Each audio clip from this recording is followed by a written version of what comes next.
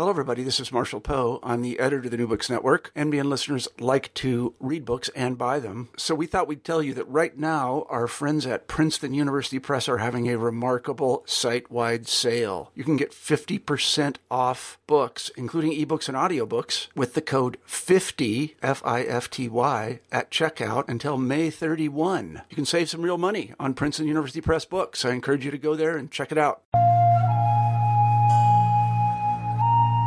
Hello, welcome to New Books and Buddhist Studies, part of the New Books Network. I'm Luke Thompson, the host of the channel. Today I'm going to be speaking with Mahir Shahar about India in the Chinese Imagination, Myth, Religion, and Thought, published by the University of Pennsylvania Press in 2014. Mahir Shahar co-edited this volume with John Kieschnick. In this volume, 11 scholars, including the two editors, examine the Chinese reception of Indian ideas and myth, and address Chinese attempts to recreate India within the Central Kingdom. Beginning with Victor Mayer's argument that it was Buddhist theories about reality that allowed fiction to flourish in China, and ending with Stephen Bokenkamp's study of celestial scripts that Taoists created in response to the appearance of Sanskrit and the Devanagari script in China, the volume focuses primarily on the 4th to 10th centuries, but addresses dynamics that were at play both before and after this 6th century period.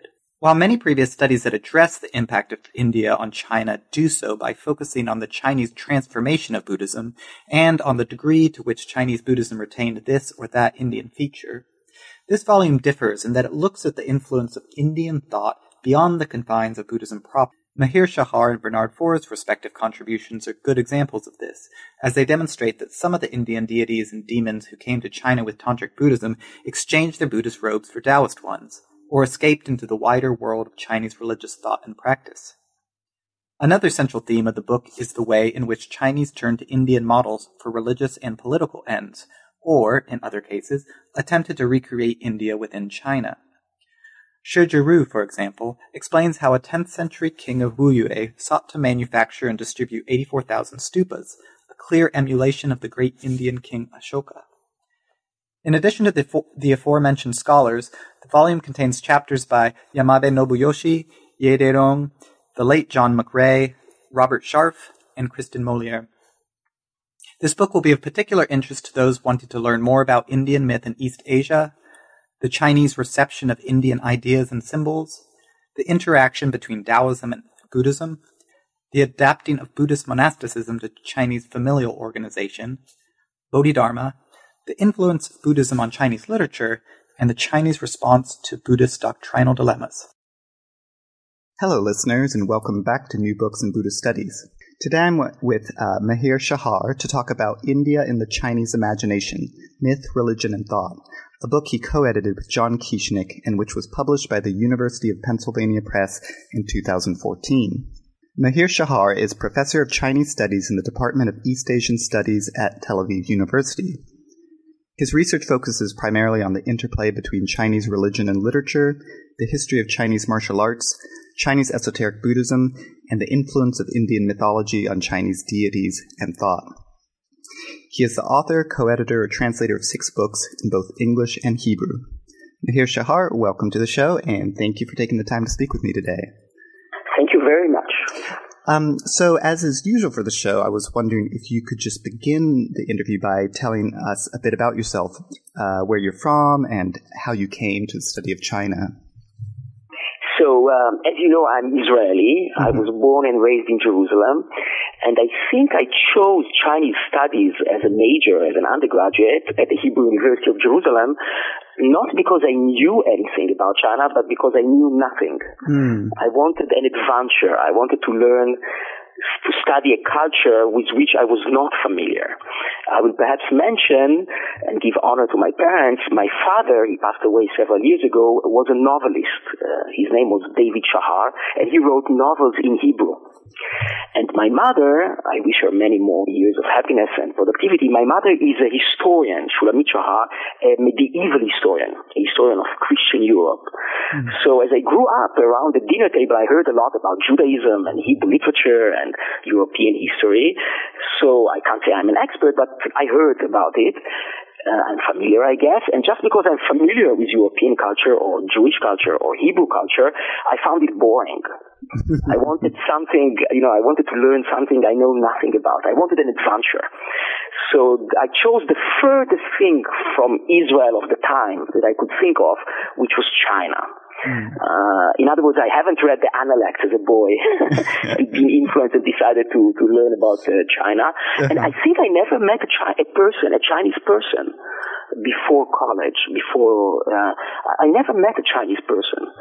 So I chose it, just because it was very far away. I see. And I can tell you a funny memory I have. In Israel we do the army before going to college. Right. So I made this decision. I had this idea that I want to study China and then later travel to China during my last year of military service. And I took a day off from the army and went to the Hebrew University to audit a class, a class on China. And so it happened that the day I arrived to the university, there was a professor there. His name was Vitali Rubin. He was a Jew from Russia, a recent emigre to Israel. He came from Russia to Israel, and he was an expert on Confucianism.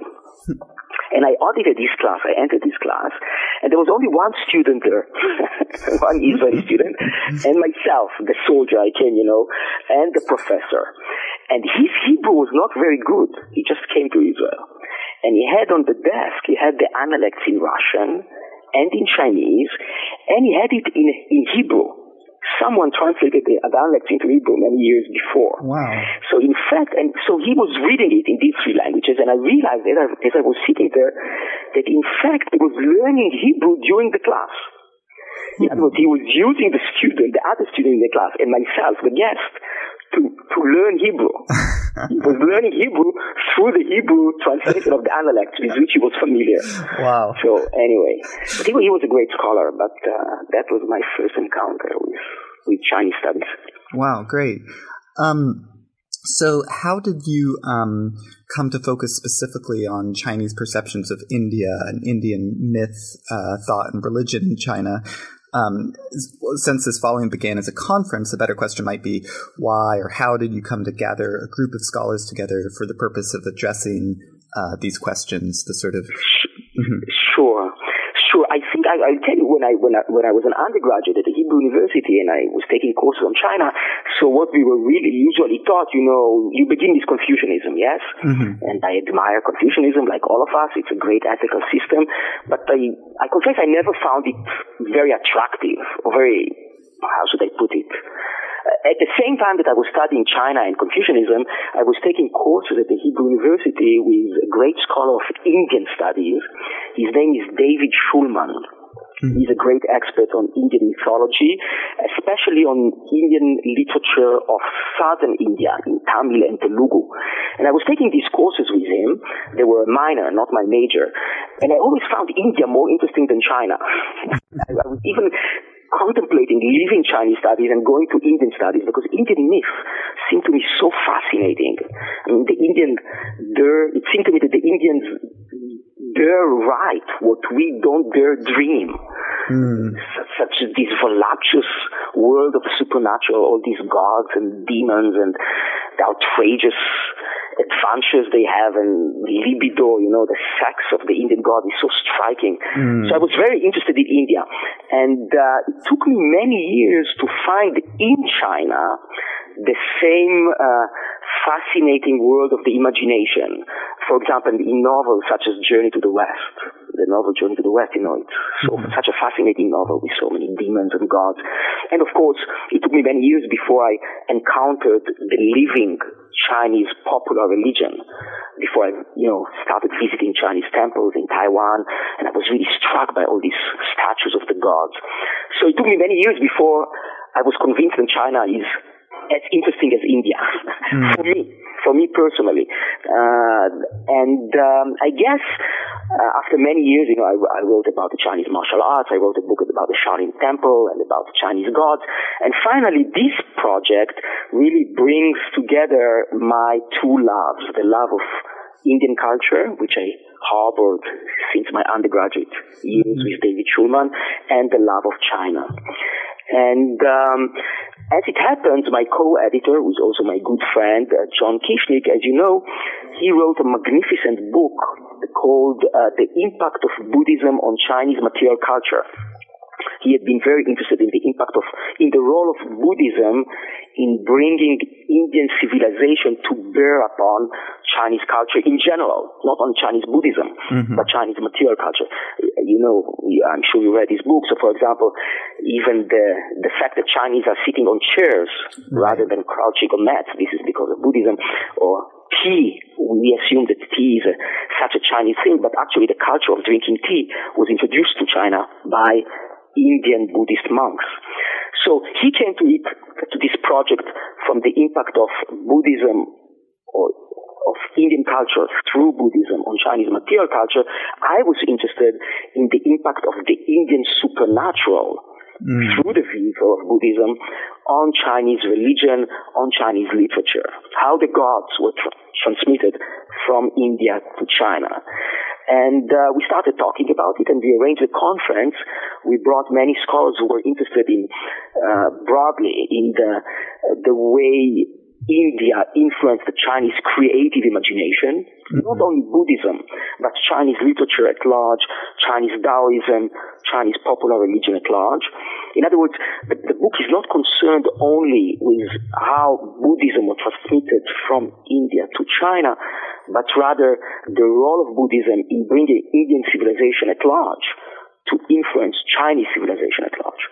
So these are some of the scholars we brought. Others were more concerned in the way in which the Chinese recreated India within China's borders. So the Chinese were so fascinated by India that they brought India to China. I would give just one, if you allow me, one small example. I'm not sure it is even mentioned in the book. There is, in China, a city called Hangzhou, and Hangzhou was a very important city with many temples, many Buddhist temples, and there is a magnificent small mountain outside of the city. The mountain is called Feilai Feng, meaning literally the mountain that came flying. This is what the name means in Chinese. And this mountain is in fact the Gridharakuta, the very mountain on which in India the Buddha preached the famous sutras of the Mahayana, or many of them. So that's Chinese. That's Vulture Peak. Yes, the Vulture Peak, exactly. The Gridharakuta is the Vulture Peak. So in fact, the Chinese, they identified the sacred geography of India within their own borders. A little bit like New York, yes, where you are sitting at the moment, which is like York in England, in America. So the Chinese transferred India into China. This, by the way, happens also with the Indian gods. If I give just one example, Vaishravana, or Kubera, he has several names in Sanskrit. He's a very important god in Hinduism and then a guardian deity in Indian Buddhism. He was identified in China with a historical Chinese general called Li Jing, who was probably a devotee. The historical Li Jing, Chinese Li Jing, was probably a devotee of this Indian god. But what we find in later Chinese literature is that the Indian god, the Chinese general, is identified as an incarnation of the Indian gods. So what we see is, both geographically and in terms of the gods, they were all relocated to China, identified with Chinese figures, or relocated geographically to China. So I guess that's what the volume is broadly speaking about. Sure. So the book contains 10 chapters, and each one is by a different scholar, and the chapters are grouped under three headings, or divided into three sections. And all this is preceded by an introduction written by John Kishnik and you, I assume. So I was the first question I want to ask before we get into the content of the book itself is just whether you envision this book as part of a longer tradition of the study of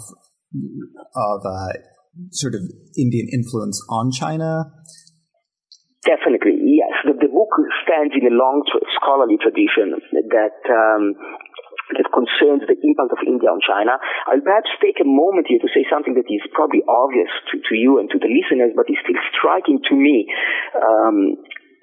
Nowadays, China is a superpower. Mm-hmm. And I guess nowadays, that's at least my impression from the Indian press when I visited India, the Indians are looking up to China. They hope to be as strong as China, yes. China is the yardstick by which contemporary Indians measure their own development. I think, perhaps I'm wrong. China is so big, so strong. India is trying to catch up. But it is interesting that historically speaking, India has had a tremendous impact upon China, whereas it is unclear at all whether China ever influenced India. Mm. Even think about, basic things like translation. We know thousands upon thousands of Sanskrit scriptures or Pali scriptures or scriptures in Indian languages that were translated into Chinese, and they influenced every aspect of Chinese lives, from mathematics and linguistics, material culture, literature, fiction, and it is not clear whether ever any Chinese book was translated into an Indian language. Mm-hmm. Yes, there is a tradition that Xuanzang, the Chinese monk, was ordered by the Chinese emperor to translate the Tao Te Ching, the Taoist scripture, into Sanskrit. This is recorded in Chinese writings. But whether he did accomplish this translation and whether this translation ever made it to India is unclear. So, in fact, India influenced China rather than China influencing India historically. Right. And the book is, of course, part of this tradition. I guess what is unique about it, or what we've tried to do, is, as I've already said, is examine the role, the influence, not only in terms of Buddhism, but more broadly upon the Chinese creative arts, the influence of Indian literature through the vehicle of Buddhism on Chinese literature, fiction, on Chinese popular religion, on Chinese Taoism, and also to see how the Chinese tried to recreate, reimagine, or imitate India within their own borders, how they reinvented India in China. I guess that these are the two main issues. Sure. Thanks. So the first section of the book is entitled Indian Mythology and the Chinese Imagination. And this section, you write, explores the place of Indian gods and stories about them in Chinese literature. The chapter that you wrote appears in this section and focuses on the Chinese deity Nezha. Is that Nezha, yes. Mm-hmm. Yeah, and his Indian origins. So I was wondering, I wanted to start here, and I was wondering if you could please tell us who this deity was, first of all, and secondly, how you go about tracing this deity to India. Yes.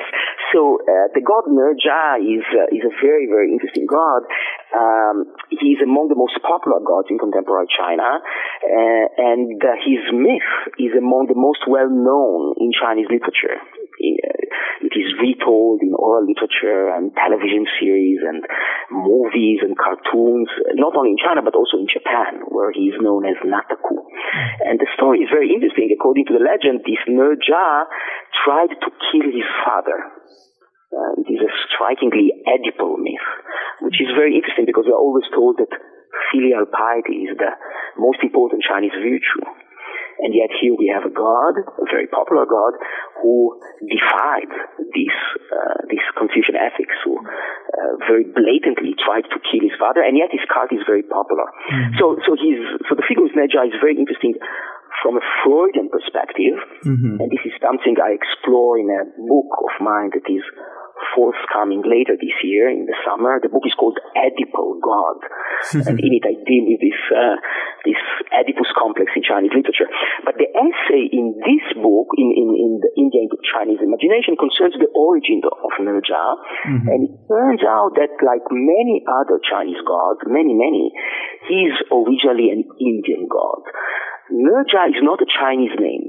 Nezha is a shortened and corrupt Chinese transcription of an Indian name. The original Indian name is Nalakubala. It was translated into medieval Chinese as Naja Jubalo, and this was shortened into Naja, and Naja later became Nerja. And in the book I show or demonstrate this evolution from the original Sanskrit name to the Chinese name. So he's a figure of the Indian imagination, and he was brought to China along with his father, whom I mentioned earlier. His father is Vaishravana or Kubera. He was brought to China by esoteric Buddhism. If you want, I can elaborate a little more about esoteric Buddhism and its role in bringing Indian mythology to bear upon Chinese culture. So I'm straying sideways a little bit to talk about esoteric Buddhism in China. So, as you know, esoteric Buddhism or Tantric Buddhism is a very interesting phase in the evolution of the Buddhist faith. And, of course, Tantric Buddhism is very important in Tibet. We all know it. Tibetan Buddhism is essentially Tantric Buddhism. And we also know that Tantric Buddhism is very important in Japan, where we have established schools, Shingon and also Tendai. These are Tantric schools. But somehow scholars, until recently, thought that esoteric Buddhism didn't influence China. And the reason this perception was based upon the fact that in China there is no organized esoteric Buddhist school. There is nothing in China like Shingon in Japan or like Tendai in Japan. Yeah. So somehow the assumption was that Tantric Buddhism passed through China on its way to Japan. Obviously it passed through China. I mean, that's how it made it to Japan, through China. But that somehow in China it left no trace. But we are becoming increasingly aware that in fact esoteric Buddhism has had a tremendous impact on China. I will pay credit here to Michel Strickmann. Michel Strickmann was, I think, the first Western scholar in recent decades to pay attention to this, that in fact esoteric Buddhism did influence China, but it didn't influence China by way of an organized school, but rather Tantric deities and Tantric ritual practices permeated Chinese religion and Chinese literature. For example, I'll give just one example, possession. We have in Tantric literature detailed description of rituals of possessions that are called avesha. And in these rituals, the Tantric master summons the god or the ghost into the body of a child. For example, if you have a sick person, yes?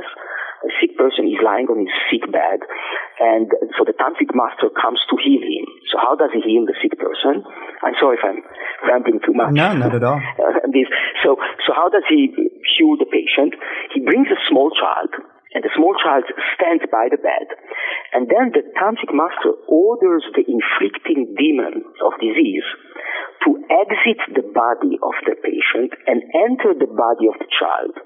And he interrogates the demon of disease, and once he gets his identity clear, once the identity and the name of the inflicting demon is clarified, he exorcises it. He exorcises the demon. So the process of Tantric possession involves a master and a child. Now, if we look at contemporary Chinese popular religion, we find that the Chinese mediums are always referred to as children. Even if they might be 80 years old, but they're called children. And this was already suggested by Michel Strickmann, the process by which they become possessed has been fashioned after Tantric ritual. I see. So in fact, Tantric ritual has had a big impact on Chinese popular religion, on rituals of possession. Now, what I'm interested in, Michel Strickmann was also interested in it, is the role of Tantric Buddhism in bringing Indian gods to China.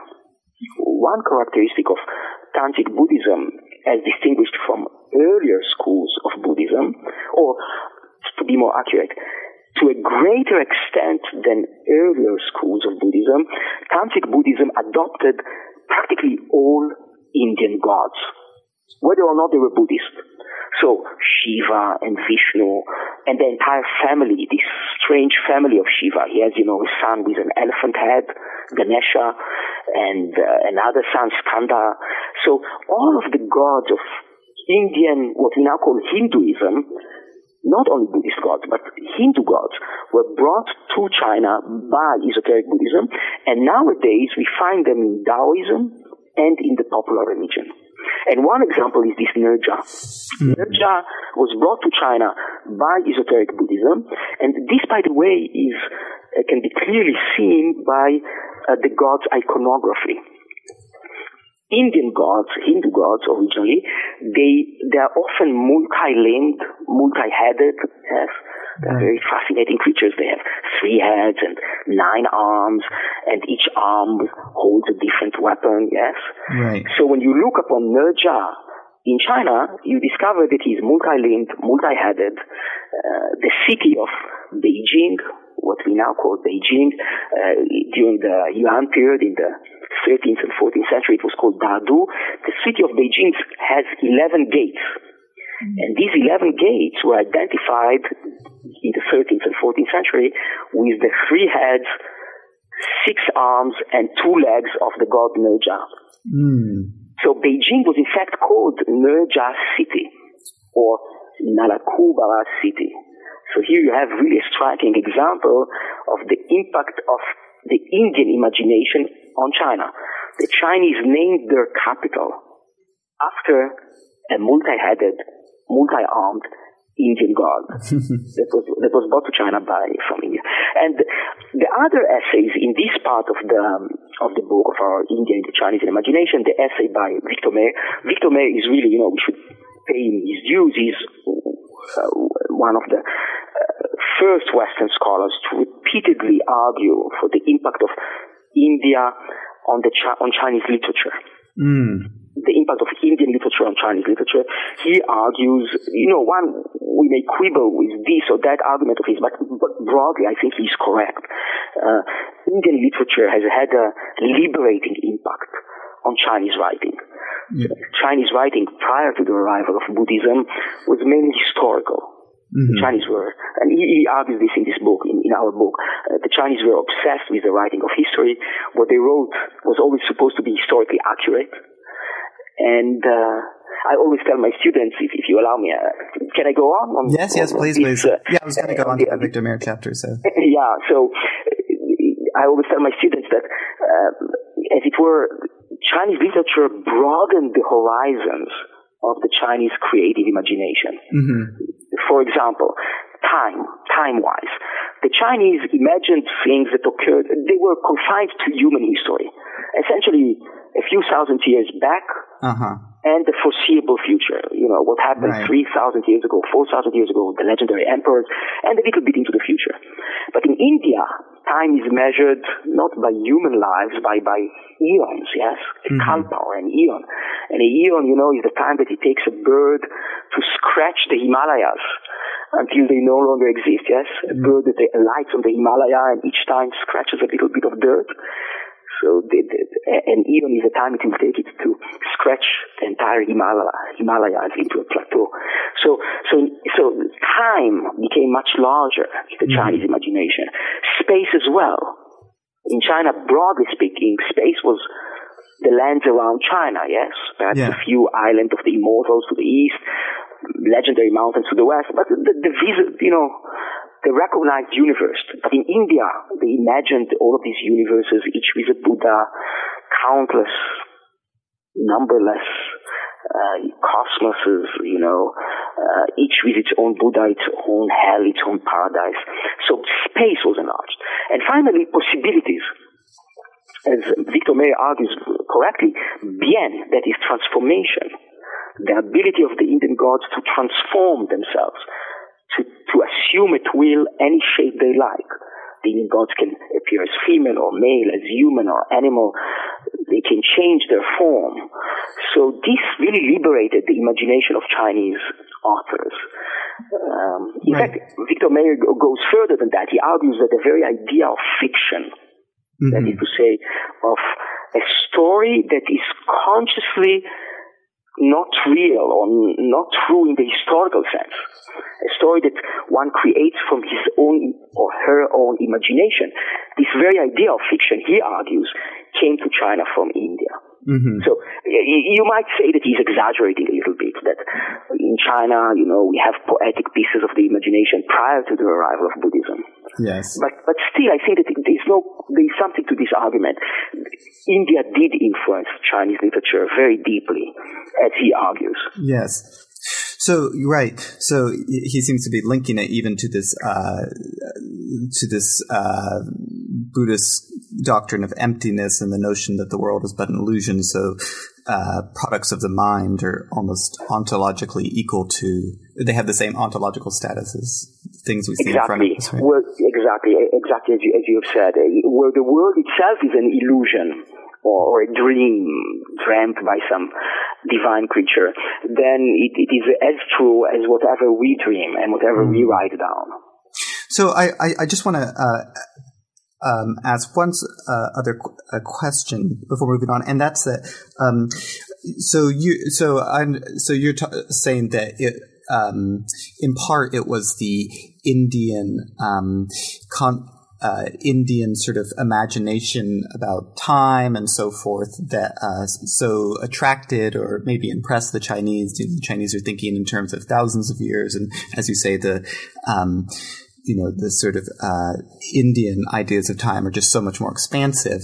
But when it comes specifically to Indian deities, and this is something that Bernard Ford touches on in his chapter 2, is it also this sort of Indian imagination when it comes to deities that attracted Chinese to the Indian pantheon that came with Buddhism? I think so. I will allow myself to tell you a little bit about my daughter. And this is related to your field of research because you are a Japanese expert. My daughter is 14 years old, and like many young persons all over the world, she's fascinated by Japanese anime and manga. Uh-huh. Yes?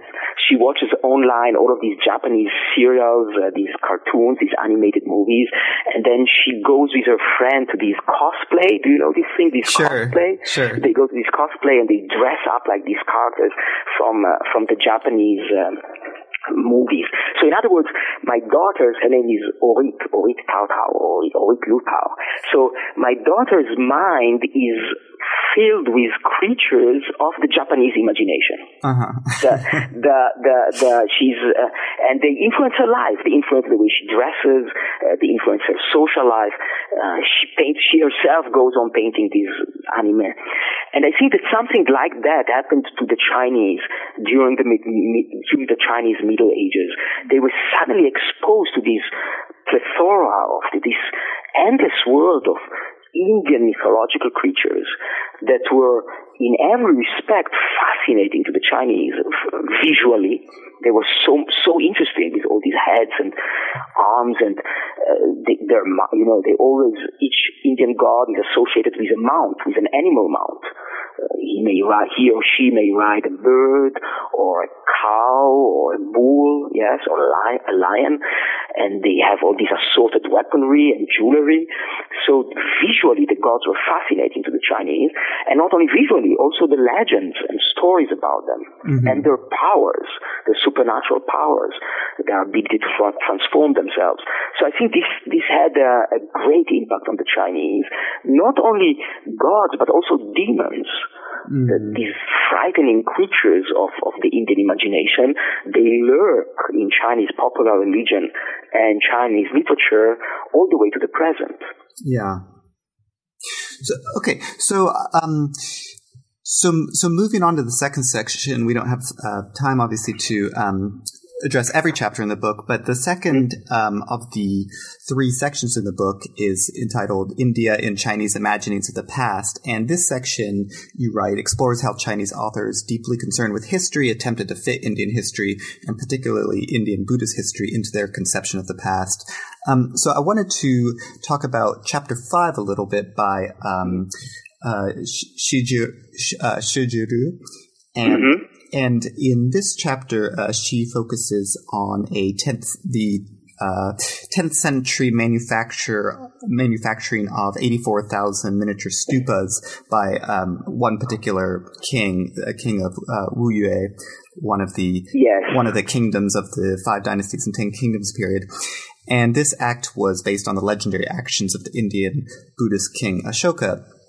Now, of course, there's a debate as to whether Ashoka really was a Buddhist and so forth, but none of that's relevant here since it's our only concern is the Chinese perceptions of Ashoka. And it seems to me that two of the main points here are that this king, is it Qianshu? Sort of used Buddhism as an alternative source of legitimacy, alternative to the Chinese imperial system, that is, and also that she addresses the symbolism of kingship and shows that on the one hand he was modeling Ashoka, but on the other hand was also borrowing from Chinese sort of symbolism connected with kingship. So I was wondering if you could just talk about this chapter a bit. Yes, I think it's a wonderful chapter. I think that all the chapters in the book are wonderful, and this is one of them. You're absolutely right. You pinpointed the main issues in this chapter. What we see here is that, if you want again, first of all, you see here an attempt by the Chinese to recreate an Indian legend, or an attempt by a Chinese king to emulate an Indian king, as this king has been portrayed in Buddhist scriptures. So there is an attempt here. So it's very striking. It's not only religious influence. It is also a political influence. An attempt. Indian kingship becomes a model for Chinese kingship, for the Chinese idea of government, and the Chinese ruler is trying to emulate an Indian ruler, or is trying to tap the authority of an Indian ruler to justify his own kingship over China, over part of China. And this is done by the issue of the 84,000 stupas, because Ashoka was supposed to build 84,000 stupas, so the Chinese king tried to do the same thing. What is interesting, or among the interesting things from a religious perspective, is that according to the Indian legend, the stupas contained bodily relics. They contained the flesh or bones or what was left, or hairs of the Buddha. Whereas in China, these stupas, the 84,000 stupas, and apparently he did produce this number of stupas, the Chinese king. These stupas contained not bodily relics, but their equivalent, that is to say, sacred Buddhist scriptures that were printed in China. This is related to the invention of printing in China. Yes. By the way, this is also again related to esoteric Buddhism, because the texts that were enshrined in these little stupas, these texts are really tantric mantras or tantric dharanis that were supposed to be as sacred and as religiously efficacious as the bodily relics of the Buddha himself. So if you want, the Chinese were using their technology, their new technology of printing, to do what the Indian king had done previously. And they were replacing the bodily relics with the printed texts. But clearly, you see here an attempt to recreate India within Chinese borders, to relive or redo what an Indian king had done. Right. One of the things in the chapter that I really liked too was the when there's this discussion of the gilt stupas that the king made, and they had these 4 Jataka scenes on the 4 sides, and Shijuru suggests that these correspond to the 4 important pilgrimage sites in northern India. And she writes, engraving the Jataka scenes on the stupa thus transforms the artifact into a portable microcosm of Buddhist India, and then also through the scenes of bodily sacrifices from the Buddha's past lives, because all these scenes were of the Buddha sort of sacrificing his own body. The stupa, in effect, becomes the Buddha's body, or more accurately, bodies. So. Yes. So the stupa is really, so there's no need to go to India anymore. There's no need to go on a pilgrimage to India when you have such a stupa at home in China. So, moving on to the next chapter in this section, which is addresses the Shaolin Temple, which obviously you've written about. And in this chapter, Ye Derong, is that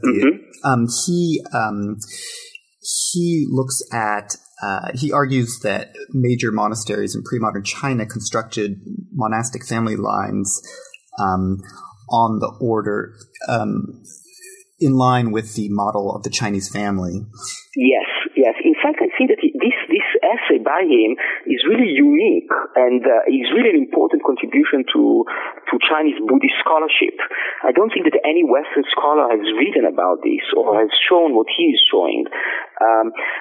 What Ye Derong, by the way, it's an opportunity for me to thank him. He helped me a lot in my own research on the Shaolin martial arts. Ye Derong is really, I guess, the leading expert in China on the Shaolin monastery, and the Shaolin monastery contains hundreds of steles. And steles with inscriptions. And I think no one in China knows these inscriptions better than him. So he helped me immensely when I was writing my book on the Shaolin monastery. What he does in this essay, which I think no one has done it, is to show that the Chinese monasteries or the Chinese monastic institutions were modeled after the Chinese family. Firstly, in terms of the vocabulary and the filial piety values that accompany this vocabulary. So your disciples were your sons, filial sons, and their disciples were your grandsons, your filial grandsons, and your brother, someone who studied with you under the same master, his students, his students were his filial sons, and they were your filial nephews, yes? So the vocabulary of the Chinese family was transferred into the monastic organization. That's one thing. The other thing that he shows is something that we usually don't think about. We always think about this idea of the master who chooses a student from among the hundreds he might have, and he bestows upon him the ball and the robe, yes? The symbols. Yeah, he chooses the brightest student, the student that grasps the teaching, and he bestows upon him the symbols of authority. Right. He is my student, he is qualified to teach. But what Ye Derong argues is that in fact this whole thing of the transmission of the Dharma was very rare, if it ever happened. For the overwhelming majority of Chinese monks, they never experienced this good fortune of a master bestowing upon them his robe or his ball. It never existed really. What really counted was the family tree that has been fashioned after the Chinese family, and it determined the managerial positions and the rights for the property of the temple. So, in fact, the Shaolin Temple and the Shaolin branch temples, it was always very clearly marked who was the descendant of whom and who was the senior descendant of whom, and just like the elder son in the family, that person will be appointed as the manager, yes, and he will have the authority to regulate the economic activities of the temple. So the entire monastic organizations, in terms of authority, managerial authorities, economic power, was modeled after the Chinese family. And Ye Derong argues that this is something new to China. I see. But yes. Yeah. Okay. In the interest of time, because I want to ask you about the editing process too, but in the interest of time, I think we only have time to look at just one more of the 10 chapters. But I wanted to mention Stephen Bokenkamp's chapter, because I thought this was something I wasn't aware of. In his chapter, being chapter 10, Bokenkamp shows how the Chinese encounter with Sanskrit drove some Taoists to create their own sacred scripts. And this is a fascinating chapter, yes. And he also he notes in the beginning of the chapter that originally for the conference, I suppose he was thinking of sort of continuing in the sort of spirit of Eric Zurcher's, continuing an examination of the Chinese reception of certain Buddhist and Indian concepts and maybe rituals, and looking at sort of how these were transformed in China. But he concludes by suggesting that what made the greatest impression on Chinese was not necessarily the various ideas and so forth that came with Buddhism, but the language itself. So I was wondering if you could just tell us about this chapter. Yeah, it's really a wonderful chapter, I think. What Stefan Bogenkamp is arguing is that somehow the trapping of foreign language add a mystique to the Buddhists in China. They had a sort of a sacred, mysterious language that only they knew, that only they controlled. This was Sanskrit, with very strange sounds and strange way of writing, yes. And I guess this, as it works in religions often, what you don't understand has power, yes? Characters that you don't understand, the more mysterious, obscure, unintelligible something is, the more religiously potent it is, the more magic power it possesses. So what he argues that the Taoists attempted to create their own language, their own divine language, in imitation of Sanskrit. They created a language that didn't exist really. They called it a heavenly script or a heavenly language. And then they, what is really funny, they also copied or imitated the Chinese Buddhist methods of translating this language. So just as the Chinese monks had teams of translators working and translating Sanskrit scriptures into Chinese, so the Taoists created this divine language that gave them authority, divine authority, and then they created teams of gods, actually, who translated this divine language into ordinary Chinese. So it's really a striking example of how the Sanskrit figured in the Chinese imagination. How they attempted to invent another language like it, another religious language like Sanskrit. Yeah. So I wanted to go on now, and we haven't covered all the chapters, but that will be a reason for listeners to look the book up themselves and go get a copy. But I wanted to ask a few questions now about the editing process. Now, because I assume that most of the people listening to this podcast are involved in academia themselves somehow, and thus might be interested to know how one goes about managing a bunch of unruly scholars, each of whom may be entirely convinced that he or she is right. I'm being a bit facetious, but I would like to know whether in the role of editor you try to steer the author's respective chapters in this or that direction, and whether you got involved with issues of style and so forth. Yeah.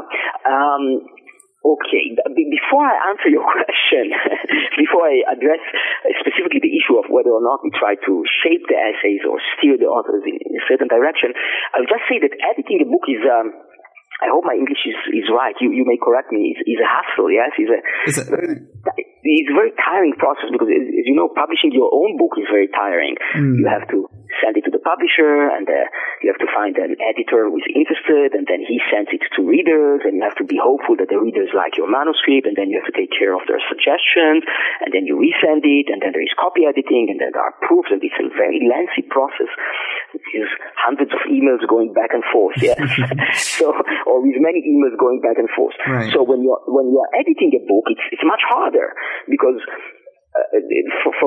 first of all, you have to deal with all the authors. You have to make sure that each one send you his chapter on time, and then that they send their revisions on time, and then they go according to the guidelines, and then they take care of the proofs, and so many technical things.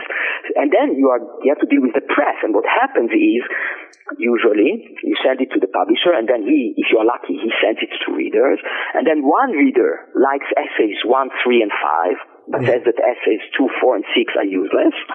He suggests dropping them. And then the other reader says that essays 2, 4, and 6 are magnificent, but essays 1, and 3, and 5 are really off the mark, yeah? Wow. You should get rid of them. So you have to deal with this as well. So, in light of this difficulty, the key thing is you must have a very good friend as your co-editor. And I was incredibly lucky to have John Kishnik as my co-editor. First of all, he's a wonderful editor.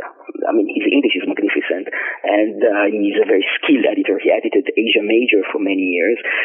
But then we really worked harmoniously together, so this is my great luck. I would perhaps add, I don't know if you would like it. You know what? I will add now something, and we will talk later whether we want to edit it out, okay? Okay. You and me. And this is when we published the book, and the publisher, which was extremely nice and very helpful, the University of Pennsylvania Press, we were really lucky with them. They were really nice, and they did a wonderful job. They told us the number of words in the book, yes? Mm-hmm. And you know how it is. They give you a limit. Yeah. I mean, we gave them a rough estimate, they gave us a limit. It turned out that we didn't count the glossary and the notes and the book turned out to be much larger than originally planned. So they said, you just have to cut, and there was so much to cut. So we started thinking about it. If we ask each author to cut 1/5 of his essay, it just doesn't end. Right. And the authors are reluctant to cut. So eventually John gave up his own chapter. Wow. Gallantly. If you notice, it's a very curious thing. The book is India in the Chinese Imagination, edited by John Kishnik and Meir Shahar, but there is no John Kishnik essay inside. Yeah. And the reason is simply because we reached a point in which after, communicating with all the authors and with the press and making various suggestions for there was no way around it. We had to drop one essay. So he gallantly chose to drop his own. Oh, that's kind of him. So anyway, yeah, that's the story. Well, that's the story. Yeah, but now more specifically to your question about steering, we didn't make. Okay, I think that we did make two decisions. First of all, we didn't drop any essay, with the exception of John's essay, which I just mentioned. In other words, we were not willing to accept readers who said, that essay is not good. I see. We insisted that once we communicated with authors and had their essays on the volume, we don't, we don't disappoint any author. Right. This we did do. And I think we didn't make a big effort to steer them or force them too much into what we had in mind. Yeah. I think that we did give them freedom. I'm convinced. For this interview, I looked again at the volume, and I see that the essays are all very good, each one in its own right. Yes. Whether or not they perfectly match each other, or go together in the way we would have hoped. Right. So we went with the authors. Yeah. We didn't force them to change anything. Right. I see. So yeah. And when you because the book is divided into these three sections, were these themes that you could sort of had set up for the conference initially? Yes, and I think we did have it in the conference initially, and then it went well. The essays fitted, so we kept it. Yes, I see.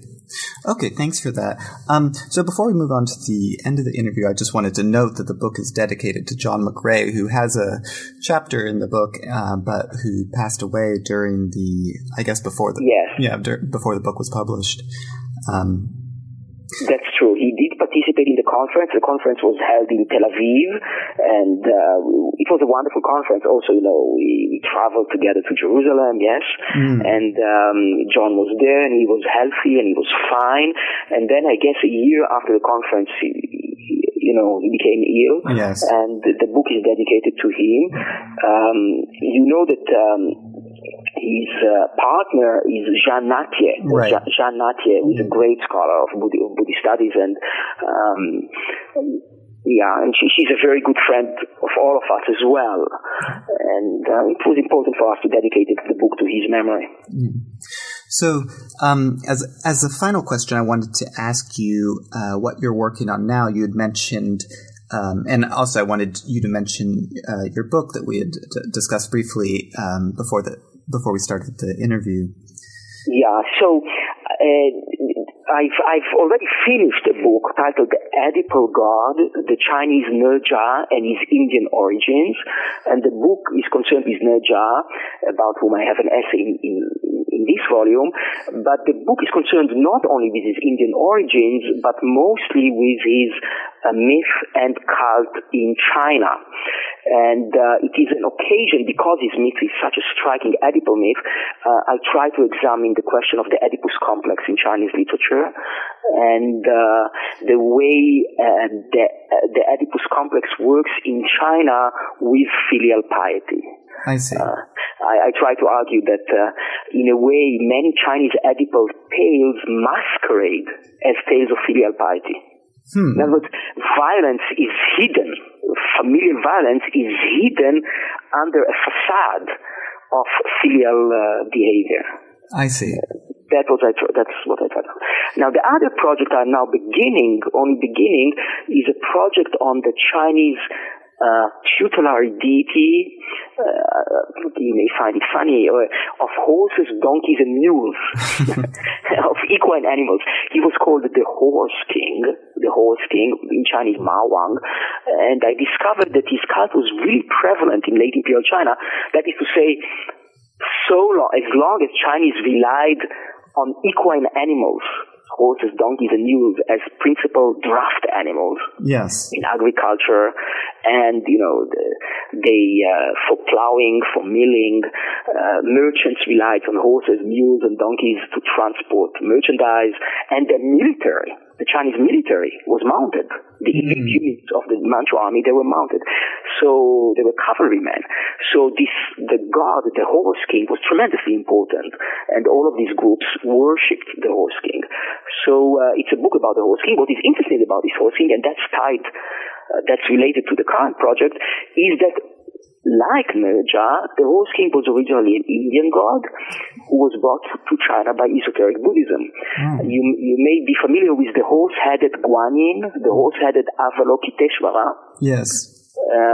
One of the striking apparitions of Avalokiteshvara is with a horse head. It's called Mato in Chinese. I think Bato in Japanese. Yeah, Bato. And in fact, the Chinese Horse King, that's what I'm trying to argue, was his Tantric and Buddhist origins were entirely forgotten during the late imperial period. But I argue that he is in fact Avalokiteshvara, the horse-headed Avalokiteshvara. So it's a book about. I hope that the book will bring to life also the ecology of the horse. Or of equine animals during the late imperial period in China. So this project you envision the temporal focus to be the late imperial period? I guess it will be. I don't know what. I'll tell you one thing, one small thing. Yederong, the one who has an essay in the current volume, and he's a good friend of mine. He, if you don't mind, I'll tell you a small story. He, several years ago, found in an antique market in Beijing a sachet of manuscripts, a bundle of manuscripts from a Horse King temple in Shanxi, in northwest China. These are the account books of a Horse King temple. Over 100 years, that is to say, they go from 1850 to the 1950s, to the land reforms, when the pen drops in the middle of the notebook.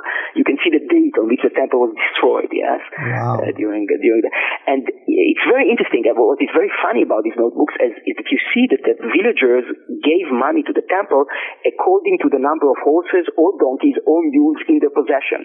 All right. It's an account book, so it's very clear. Each villager they count the number of horses in the village, and donkeys and mules, and people are expected to donate money according to the number of equines in their possession. So part of and he gave me these notebooks. Yederong gave them to me to research. So it became my project. So part of the book is going to be, or I don't know if it's going to be a book. I shouldn't be presumptuous. Or part of the project is going to be like a micro history. Of this temple, and the ecology of the Horse King temple, of the village from which the manuscript hail. So that's part of it. But perhaps part of it will also be like the Nerja project, will be more of a literary and historical project on the tantric origins and all the legends and lore of this horse king and how they are related to Indian mythology. I see. Wow, that sounds fascinating. Thank you. Yeah. So, okay, well, we will look for your book this year, and then hopefully look for another book on horses a few years down the road. Anyway, thank you very much for speaking with me today, and thank you to our listeners for tuning in. And thank you. That's it for today's New Books in Buddhist Studies. See you next time.